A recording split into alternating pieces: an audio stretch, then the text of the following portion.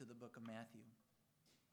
Well, it is a great privilege to return to our Walk Through the Bible series after a hiatus from the summer where we went through the summer Psalms, and then where we have been preaching some messages for our Reforming Worship series. So I'm very thankful to return to the New Testament portion of this Walk Through the Bible series. As you recall, the intent of this series, my goal is to walk with you through the pages of each book of the Bible to give you an idea of the big picture.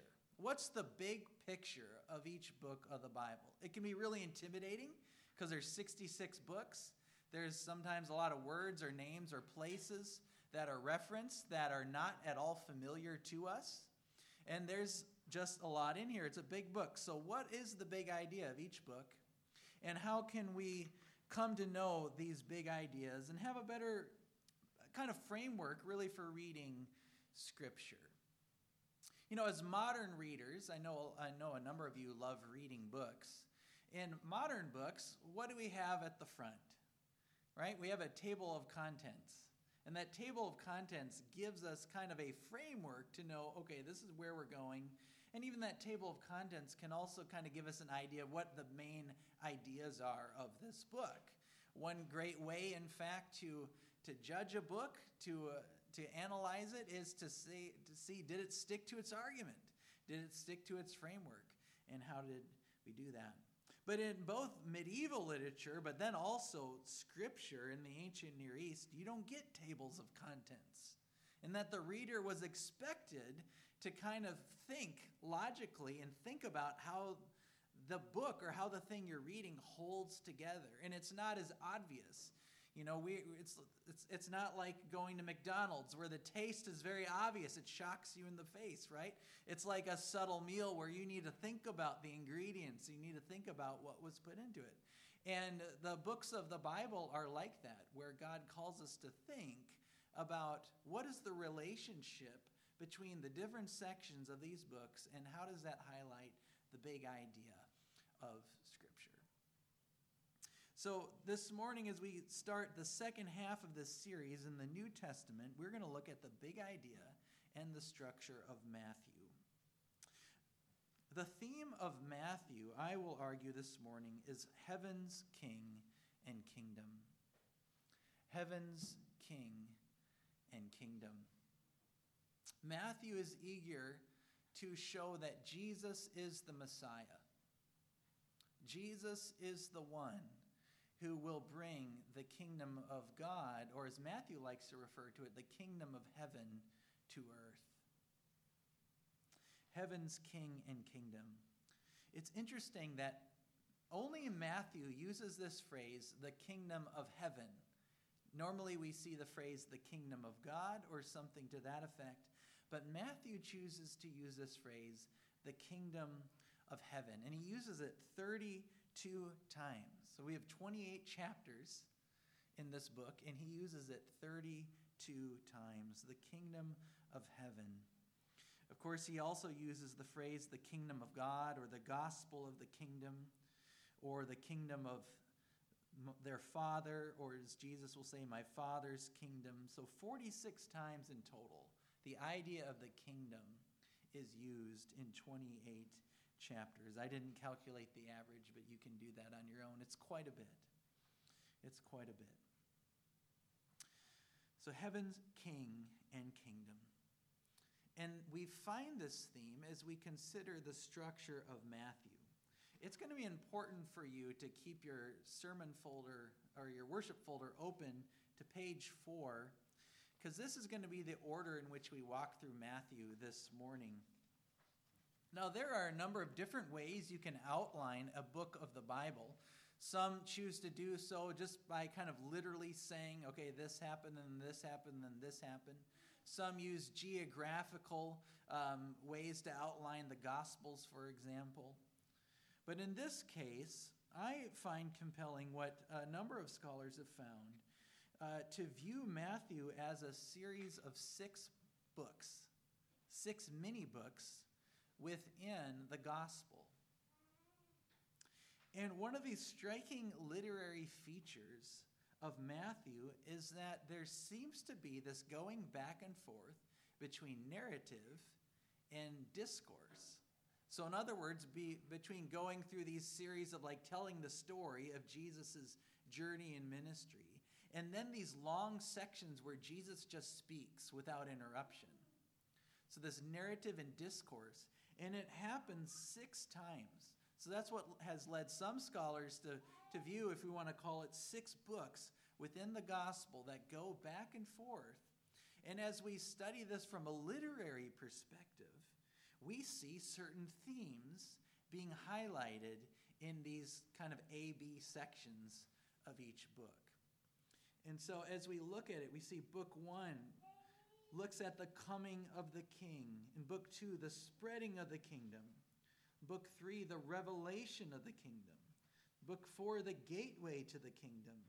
Book 5, the judgment of the king. And book 6, the reign of the king. And so we're going to walk through these sections this morning and flesh this out a little bit. Again, in this kind of broad overview series, I can't take you into the details of every part of the book. But what I want to do is give you a tool or a framework so that when you study Scripture on your own, which I certainly hope that each one of you are doing, this will be a helpful guide to get you to think about what God is teaching in each book of his Scripture. So let's begin then by looking at this book 1, which is from chapters 1 to 7, the coming of the king. Matthew begins with this narrative dealing with who Jesus is and how he fulfills the law. So here you see I've written the lawful king, the lawful king. Matthew begins with a genealogy to show that Jesus is the Messiah, that Jesus is the son of David and the son of Abraham. 2 of the most important covenants in the Old Testament were God's covenant with Abraham, in which he promised to give Abraham a land and a people, a nation. And then the Davidic covenant, God's covenant with David, when he promised to establish David's throne forever through one of David's sons. And so at the beginning, as Matthew is ingraining this idea of heaven's king and kingdom being Jesus, we begin with this genealogy. And then after this genealogy, he goes on to show how Jesus fulfills Scripture according to the prophets. Throughout this narrative section of book 1, we see this statement over again, and thus he fulfilled, and thus he fulfilled, or as it is written. Through these early chapters, Matthew keeps going back to the Old Testament prophets to show that Jesus is the fulfillment of the prophets. So places like Isaiah 7 and Hosea 11 and Jeremiah 31 and so forth, Matthew keeps saying, see, Jesus did this, and that was to fulfill what the prophet said. Okay? What the prophet said. So just to give you an example of that. We read, for example, in Matthew 4, verse 14, so that what was spoken by the prophet Isaiah might be fulfilled. The land of Zebulun and the land of Naphtali, the way of the sea beyond the Jordan, Galilee of the Gentiles. The people dwelling in darkness have seen a great light. And for those dwelling in the region and shadow of death, on them a light has dawned. From that time, Jesus began to preach, saying, repent, for the kingdom of heaven is at hand. So as you read and study this opening section, consider Matthew's argument. He's saying Jesus is the Messiah because he has fulfilled all of Scripture. He's fulfilled these things that the prophets foretold. In other words, he is the lawful king. He is the authorized one. And so Matthew in this section deals with Jesus' genealogical fulfillment, right? He also deals with the Egypt motif of this wilderness fulfillment. We see Jesus being transported after his birth and the threat on his life even then. They flee to Egypt, right? They flee. And they return. And then we find Jesus tempted in the wilderness, right? But where Israel failed in the wilderness and died, Jesus succeeds, right? So we have a genealogical fulfillment, a wilderness fulfillment, and then we see this ministry fulfillment, which I just read from Isaiah 9 as Jesus begins his ministry. Matthew says this is to fulfill what was written in Isaiah. These people dwelling in darkness, on them the light has shone. And Jesus' theme is presented, repent, for the kingdom of heaven is at hand. So Jesus is being shown to be the Messiah, the King of heaven, because he has fulfilled the Scriptures. He has fulfilled the message of the prophets. Jesus indeed is the lawful, rightful king. As we move to the discourse section of Book 1, we also see Jesus bringing the king's law, right? The discourse section of this first book, of course, is what we commonly refer to as the Sermon on the Mount. And it's here that Jesus pronounces his blessing on God's people. And it's here where Jesus says, I have no intention of destroying or annulling the law, but rather to fulfill it. It's in this section where Jesus shows the fuller meaning of things like the Ten Commandments, where he says that if you look lustfully on another, you have committed adultery. Or if you harbor anger in your heart, you have committed murder. And Jesus expounds to show the full meaning of the law. And because Jesus is the authorized king of God's eternal kingdom, Jesus is also the one who has the authority to interpret Scripture and to interpret the law. And he has no intention of destroying it, but rather upholding it and indeed heightening it and showing its full meaning.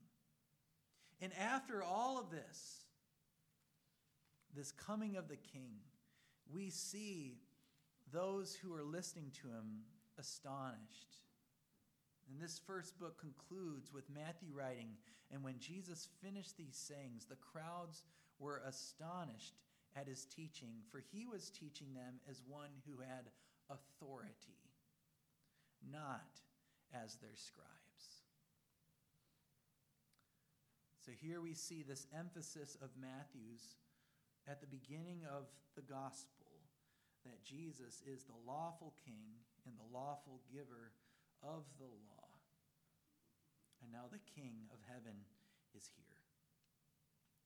Let's then turn to the second book and consider how Matthew shows the kingdom of heaven spreading. How does the kingdom of heaven spread? This book, the second book, is divided between the spreading of the kingdom and then the sending of the king's messengers. And in this second book, we come upon a very interesting literary feature of the Gospels in general. Of all the books of Scripture, maybe with the exception of apocalyptic literature like you would find in the book of Revelation, the Gospels are at one level the easiest to understand. We're seeing Jesus teach parables and we're seeing miracles happening. But at a deeper level, the Gospels are one of the hardest genres to interpret, when we get to the level of thinking about why the various gospel writers chose to put certain stories in certain places and certain sayings in certain places, because each gospel writer does this in their own unique way. And part of the excitement of studying the Gospels is that they're not just four guys who just told the story and they had just little kind of changes or the way they did things. They intentionally structured the Gospels to make a really important point. And that's what we're beckoned to decipher, to look in and consider. And what we see here in this narrative section is something that all the gospel writers do, where they will chunk themes together and then flip-flop back and forth between them. So in this second book and in this narrative, Matthew flip-flops between stories about healings and then teachings on discipleship. And so in Matthew 8, it starts with healings, three stories of healings, and then 2 teachings on discipleship. And then it goes back to 2 healings, and then goes to 2 tellings on discipleship. And then it goes to 3 healings, and then to 2 teachings on discipleship. So between chapters 8 and chapter 10, we keep going between these themes. And not only can we learn from what is written at the surface level of the gospel, but we're also being asked by Matthew to consider what is the relationship between healings and discipleship. See, we actually have to think when we read Scripture. What is the relationship between healings and discipleship? And I think we could spend a lot of time thinking about that relationship, but I think it at least means that Matthew is intending to show that Jesus is the path both to outward and inward healing. As the kingdom of God, the kingdom of heaven comes to earth, Jesus is the one and only path to both your outward needs and your inward needs. And the kingdom is both things. The kingdom of God is not merely a set of laws or a set of propositions to believe or to know. It is also the place where all healing is found. It is the place where our bodies and souls are restored. Indeed, it will be the place where where earth itself will be renewed and restored when the kingdom comes in full. So Matthew asks us to consider, what is the relationship between healing and discipleship as we see the kingdom spreading through Jesus' ministry. Then we turn to the discourse section of Book 2, which focuses on the king's messengers. And here Jesus gives his pep talk, we could call it that, his pep talk to the disciples who he's about to send out 2 by 2 into the mission field. The apostles, of course, are the sent ones. The word apostle just comes from the Greek to be sent. And here Jesus sends them to the lost sheep of Israel and telling them to say the kingdom of heaven is at hand. He tells the apostles that persecution is going to come as I send you out. He reminds them that they need to have no fear. Do not fear the one that can kill you. Fear the one that can throw soul and body into hell. He reminds them that he did not come, Jesus did not come to bring peace, but a sword.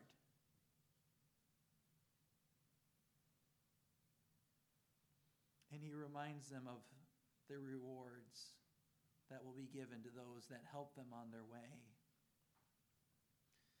and on the merciful who even give a cup of cold water to a child in his name will by no means lose their reward.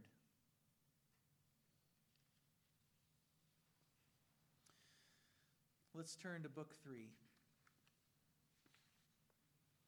In the third book, which I've argued here speaks of the revelation of the kingdom, we see in the narrative section how the kingdom is revealed and concealed. And then in the discourse section, we come to a very famous passage in Matthew, which are Jesus' parables of the kingdom. And what does that mean, and how are we supposed to understand what is being said and what the kingdom is like according to those parables? So in the narrative section of book 3, we discover that the kingdom is not revealed to everyone. The kingdom is not revealed to everyone. And there's about 11 sections in the narrative that really deal with understanding and misunderstanding of the kingdom and of Jesus. And chapter 11 opens up with the question both who is Jesus and who is John? Who are these guys? They don't understand who they are. And Jesus has to teach on that. In Matthew 11:25, we see this idea profoundly of the kingdom revealed and concealed. When Jesus thanks the Father who has revealed the truth, the gospel truth. He's hidden it, the gospel truth, from the wise and revealed it to little children. He's hidden it from the wise and revealed it to little children. And then he'll go on and say that no one knows the Father and the Son except to those whom the Son chooses to reveal him. You know, one of the things that taught me this idea of total depravity and the need for grace, that we are completely lost unless God elects and chooses us, is in places like Matthew 11-13, where Jesus clearly shows that the Father has hidden the kingdom message from the wise and from many and revealed them to those who are humble in society like little children. So that when we come to see Jesus for who he is, a miracle has happened. Like we talked about last week, a miracle has happened. And that we have no grounds for boasting in our own wisdom or our own skill to figure things out on our own. No one knows the Father and Son except to those whom the Son chooses to reveal him. So if you know the Son, it's because Jesus, 2,000 years after his first coming, chose to reveal it to you.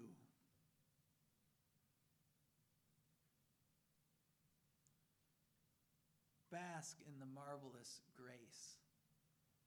The Son, the kingdom of heaven, has revealed himself to you if you can see him for who he is. This narrative section closes then with Jesus being told that his mother and brothers are outside to see him. But then here we see Jesus revealing the true identity of his true mother and his true brothers. We learn that it is those who obey the will of the Father. In chapter 12, verse 46, Matthew records, while he was still speaking to the people, behold, his mother and his brothers stood outside asking to speak to him. But he replied to the man who told him, who is my mother and who are my brothers? And stretching out his hand toward his disciples, he said, here are my mother and my brothers. For whoever does the will of my Father in heaven is my brother and sister and mother. And here again we see the kingdom revealed and concealed. What are the identity of these people? who truly are the people of God. It's not the biological people of Abraham, but the one who does the will of the Father in heaven, which will include biological children of Israel. But as we'll see by the end of this gospel, we'll also go to the nations. Then we turn to the discourse section of Book 3. And I don't have time to go into this in depth, but we see three basic types of parables in this section. The parable of the sower, about the seed, the gospel seed that is sown on different types of soil. And then we have the parable of the weeds, where we discover that, in fact, the kingdom of God is like a farmer who planted a field, but then we learn that the enemy came and sowed weeds in the field, so that actually the kingdom of God will still be a mixed people while on earth. There will be the true harvest, and then there will be the weeds sown in among them. And we certainly can see that throughout church history still today. The visible church is a mixed people of genuine believers and false believers. And then the final parables are parables of treasure, dealing with like the parable of the hidden treasure and the pearl of great value and the parable of the net. And then Jesus talks about new and old treasures. And again, in all of these things, we see this idea that the kingdom is not revealed to everyone. In verse 11 of chapter 13, Jesus said, "This is why I speak to them in parables, because seeing they do not see, and hearing they do not hear, nor do they understand. Indeed, in their case, the prophecy of Isaiah is fulfilled that says, 'You will indeed hear, but never understand.'" And he goes on with quoting Isaiah. But then in verse 16, Jesus says to his disciples, Blessed are your eyes, for they see, and your ears, for they hear. For truly I say to you, many prophets and righteous people longed to see what you see and did not see it, and to hear what you hear and did not hear it. Further up, even in verse 10, before he said that, he tells the disciples the purpose of these parables when he says, "Then the disciples came and said to him, 'Why do you speak to them in parables?' And he answered them," that is the disciples, "To you it has been given to know the secrets of the kingdom of heaven, but to them it has not been given." So here again, the kingdom, Jesus says, is going to be concealed from many because it's not been given to them. But it'll also be revealed to his disciples who have been blessed from heaven to know the secrets of the kingdom. So Book 3 deals with the revelation of the kingdom being revealed to his disciples and concealed from the world. Let's then turn to Book 4. In Book 4, we have what I call the gateway to the kingdom. In the narrative section, again, this idea of switching back and forth between themes, we have this going back and forth between belief or unbelief, and then teachings about who are the citizens of the kingdom. Okay? So the narrative section deals with belief and unbelief, and the discourse section with citizens of the kingdom. I misspoke here in terms of what they go back and forth on. What I meant to say is that in this narrative section, Matthew goes back and forth between issues of faith or unbelief and then miraculous powers. So these are the two things that are going to go back and forth. We have a section on unbelief, and then we have 3 teachings on miraculous powers, and then 2 teachings on unbelief, and then 3 teachings on miraculous powers, 2 teachings on belief, 4 teachings on belief, and then finally 3 teachings on miraculous powers. So we have this going back and forth between issues of faith and then miracles. And again, we need to ask ourselves, what is the relationship between faith and miracles? And having seen what we just saw in Matthew 11 to 13, if you can see, it is a miracle. If you have faith, it is a miracle. Because the very ability to believe is from the Father. The very ability to see comes from our Father in heaven.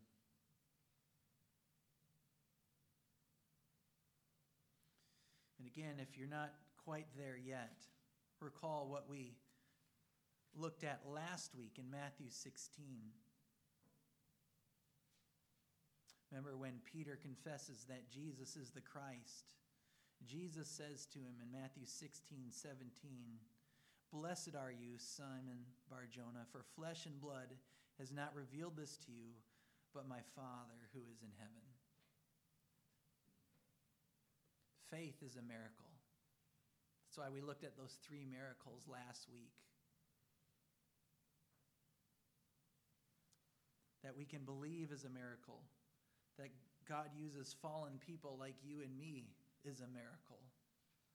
And that the kingdom of hell will be destroyed in the presence of the kingdom of God is a miracle that only our Father in heaven can do through his Son, Jesus Christ, our Lord. In the discourse section of Book 4, it deals with who are the citizens of the kingdom. And in this section, we learn things like the one who will be worthy to enter the kingdom of heaven will be the one who has humility like a child. We get Jesus' woe to the world for tempting his little ones to sin. We see that those who are of the kingdom of heaven will be those that don't despise the little ones. We learn that those who enter the kingdom will be those who are repentant. We also learn that those who are worthy of the kingdom will be the merciful, who forgive others as God has forgiven their own debts. And this harkens back to Matthew 5:7. "Blessed are the merciful, for they shall receive mercy." In summary of Book 4, the gateway to the kingdom is repentant faith. Repentant, humble, childlike faith. And for those that enter, it's because a miracle has happened, and that is the miracle of faith. As we turn to the Book 5 and the judgment of the king, we see in the narrative section the king's judgment, and in the discourse section, the king's coming judgment. In the narrative section, we see the kingdom given and the kingdom taken away. It's really interesting to me that in this section, Matthew begins with Jesus' teaching on divorce.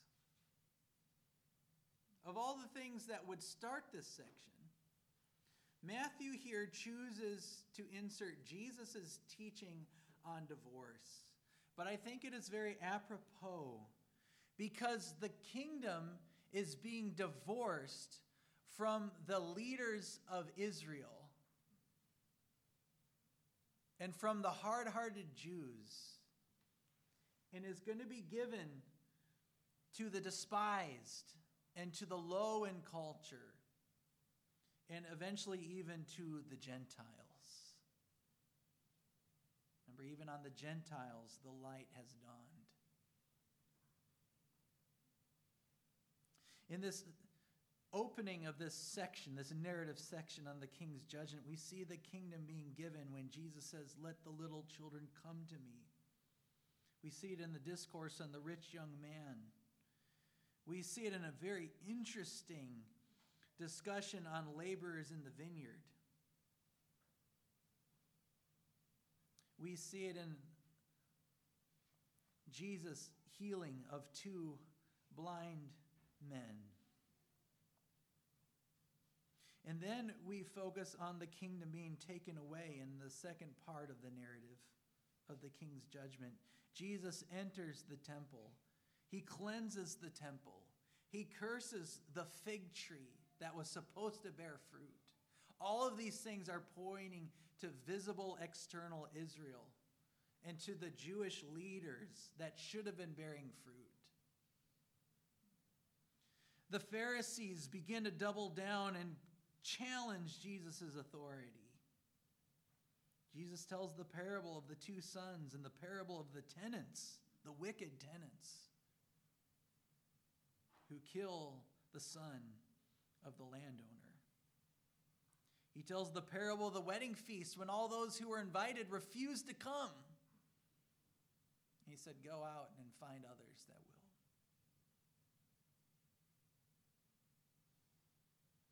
The Sadducees challenged Jesus, thinking they were so smart about the resurrection, and the woman who had to marry several different men. Well, whose wife will she be in heaven? And Jesus puts them in their place. They challenge him about the law, and he teaches on the great commandment. Jesus, in his giving of his judgment to the Pharisees, gives 7 woes to the scribes and Pharisees. And then finally, in this narrative section, Jesus laments over Jerusalem.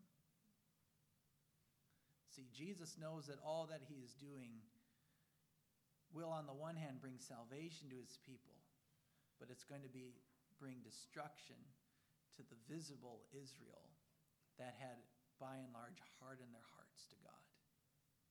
And he indeed will foretell of the destruction of the temple in this discourse section. So then we turn to the discourse, and Jesus talks about the king's coming judgment. This discourse section is divided in 2 parts between signs and preparation. Between signs and preparation. So Jesus teaches about the signs that the end of the age is coming. One of the chief ones will be the abomination of desolation, when the temple will be destroyed. Jesus teaches on the coming of the Son of Man. And he points back again to the lesson of the fig tree, which is a wonderful transition then to teachings on being prepared. Are you ready for the Son to return? And are you ready for the judgment? He reminds us to not rest on our laurels because nobody knows the timing. You know, you can't be, well, Jesus isn't coming back for 50 years, so I'm going to go on kind of doing my own thing, and then just towards the end, I'll make sure I look really good. Jesus can come at any time. He talks about the parable of the 10 virgins and the warning of the slothful virgins who didn't get their own oil, and they weren't ready when the bridegroom came. He talks about the parable of the talents and warns those that are so terrified of God that they don't do anything with the talents. And he says they're going to be taken away and given to others.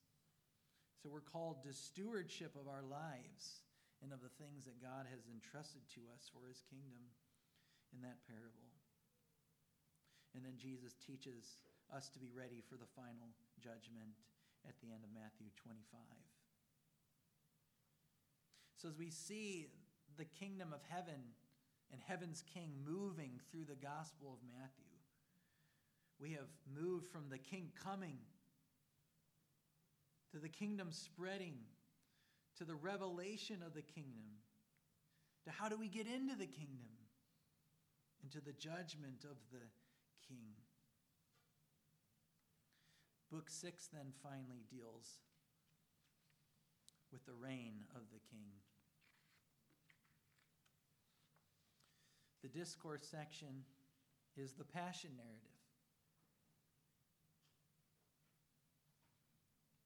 where we see Jesus' plot and betrayal, where they plot and betray Jesus.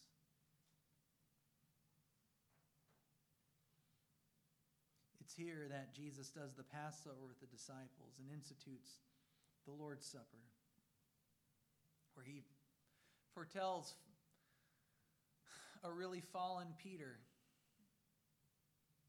that he's going to betray him 3 times. Where Jesus prays in the garden while his disciples sleep, and he's betrayed and arrested by a mob led by Judas. Then we come to the trial and the crucifixion, where Jesus stands before Caiaphas and the council and is dishonored before wicked men. We see the 3 times Peter denies Jesus. We see Jesus delivered to be crucified and mocked.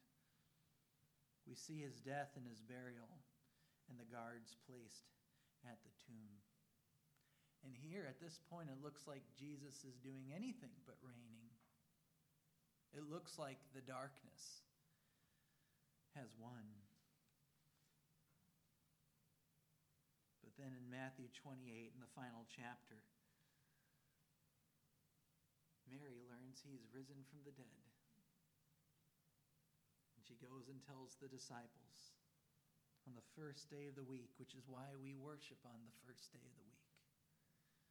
It's the day Jesus rose from the dead. The report goes to the guard. And then we see this really interesting phenomena, that as Jesus appears to the disciples in Matthew 28, look at verses 16 and 17 with me.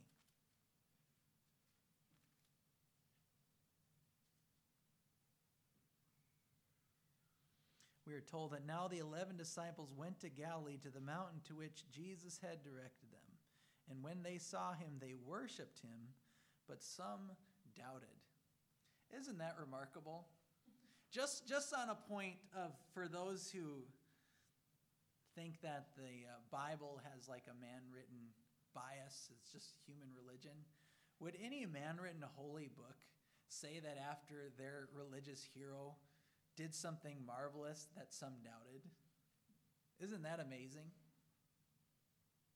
The disciples bow down and worship Jesus, but some still doubted even when they could behold him risen from the dead. And the honesty of Matthew here is profound, in my opinion. But here Matthew brings the gospel to a close with the discourse section, which deals with Jesus as the cosmic king in his reign and commission. Remember how the end of book 1, or how book 1 concluded at the end? Remember that? With the crowds being astonished that Jesus taught as one who had authority. We see this beautiful literary tie of the beginning and the end here, from book 1 to the end of book 1 to the end of book 6. Where now, what does Jesus say in verse 18? Look at that with me. And Jesus came and said to them, all authority in heaven and on earth has been given to me. Go therefore and make disciples of all nations, baptizing them in the name of the Father and of the Son and of the Holy Spirit, teaching them to observe all that I have commanded you. And behold, I am with you always to the end of the age. Jesus is heaven's king and the bringer of heaven's kingdom. That is Matthew's goal. We have seen that theme woven intricately throughout this literary structure. So as you read Matthew on your own, I hope that this will be a help to you to see the glory of Jesus as the Messiah. The glory of Jesus as the King of the kingdom of heaven. And the glory of Jesus as the one who has revealed the kingdom to you who believe. Personally, individually. When Jesus made this plan with the Father, He wasn't saying, I hope one day there'll be a few folks in Norway who will believe.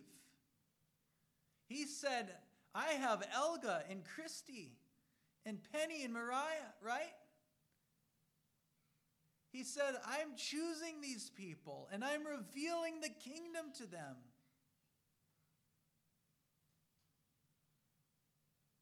So if you have the eyes to see, if you have the eyes to see, the mind to understand, it's because the kingdom has been revealed to you.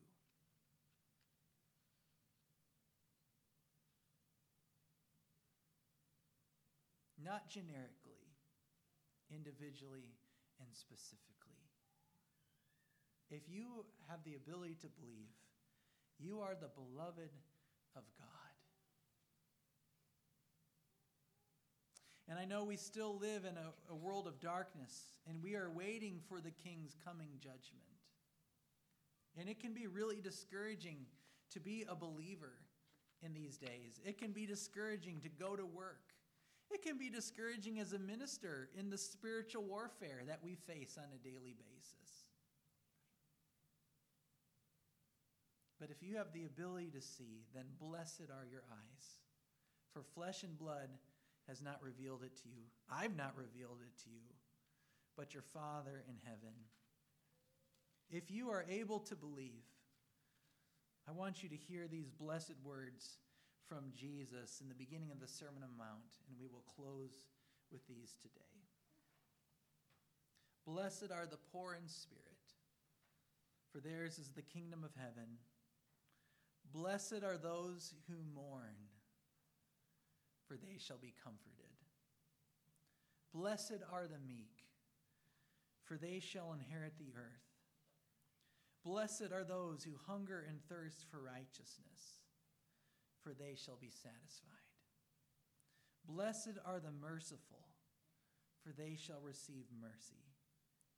Blessed are the pure in heart, for they shall see God.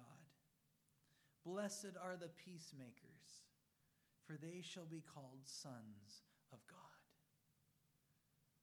Blessed are those who are persecuted for righteousness' sake, for theirs is the kingdom of heaven. Blessed are you, and you need to hear this, Christian. You need to hear this. Blessed are you when others revile you and persecute you and utter all kinds of evil against you falsely on my account. Rejoice and be glad, for your reward is great in heaven. For so they persecuted the prophets who were before you. Let's pray. Lord, it is such a comfort to hear those words spoken. To know that even that call on the blessing for the pure in heart can be a steadfast hope for us, because you died for our impurity. You died for our sins, and you have cleansed us with your blood. You are heaven's King and the bringer of the kingdom. And Lord, while the light has dawned on Gentiles like us,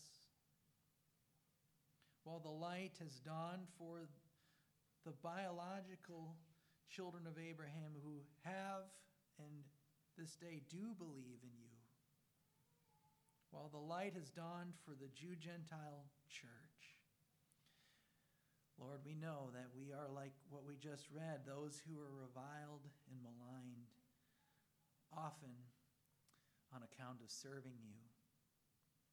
But I pray that we would remember the blessings that we have been given and the ones that will come. And to know, as we read at the close of this book, that you are with us always to the end of the age.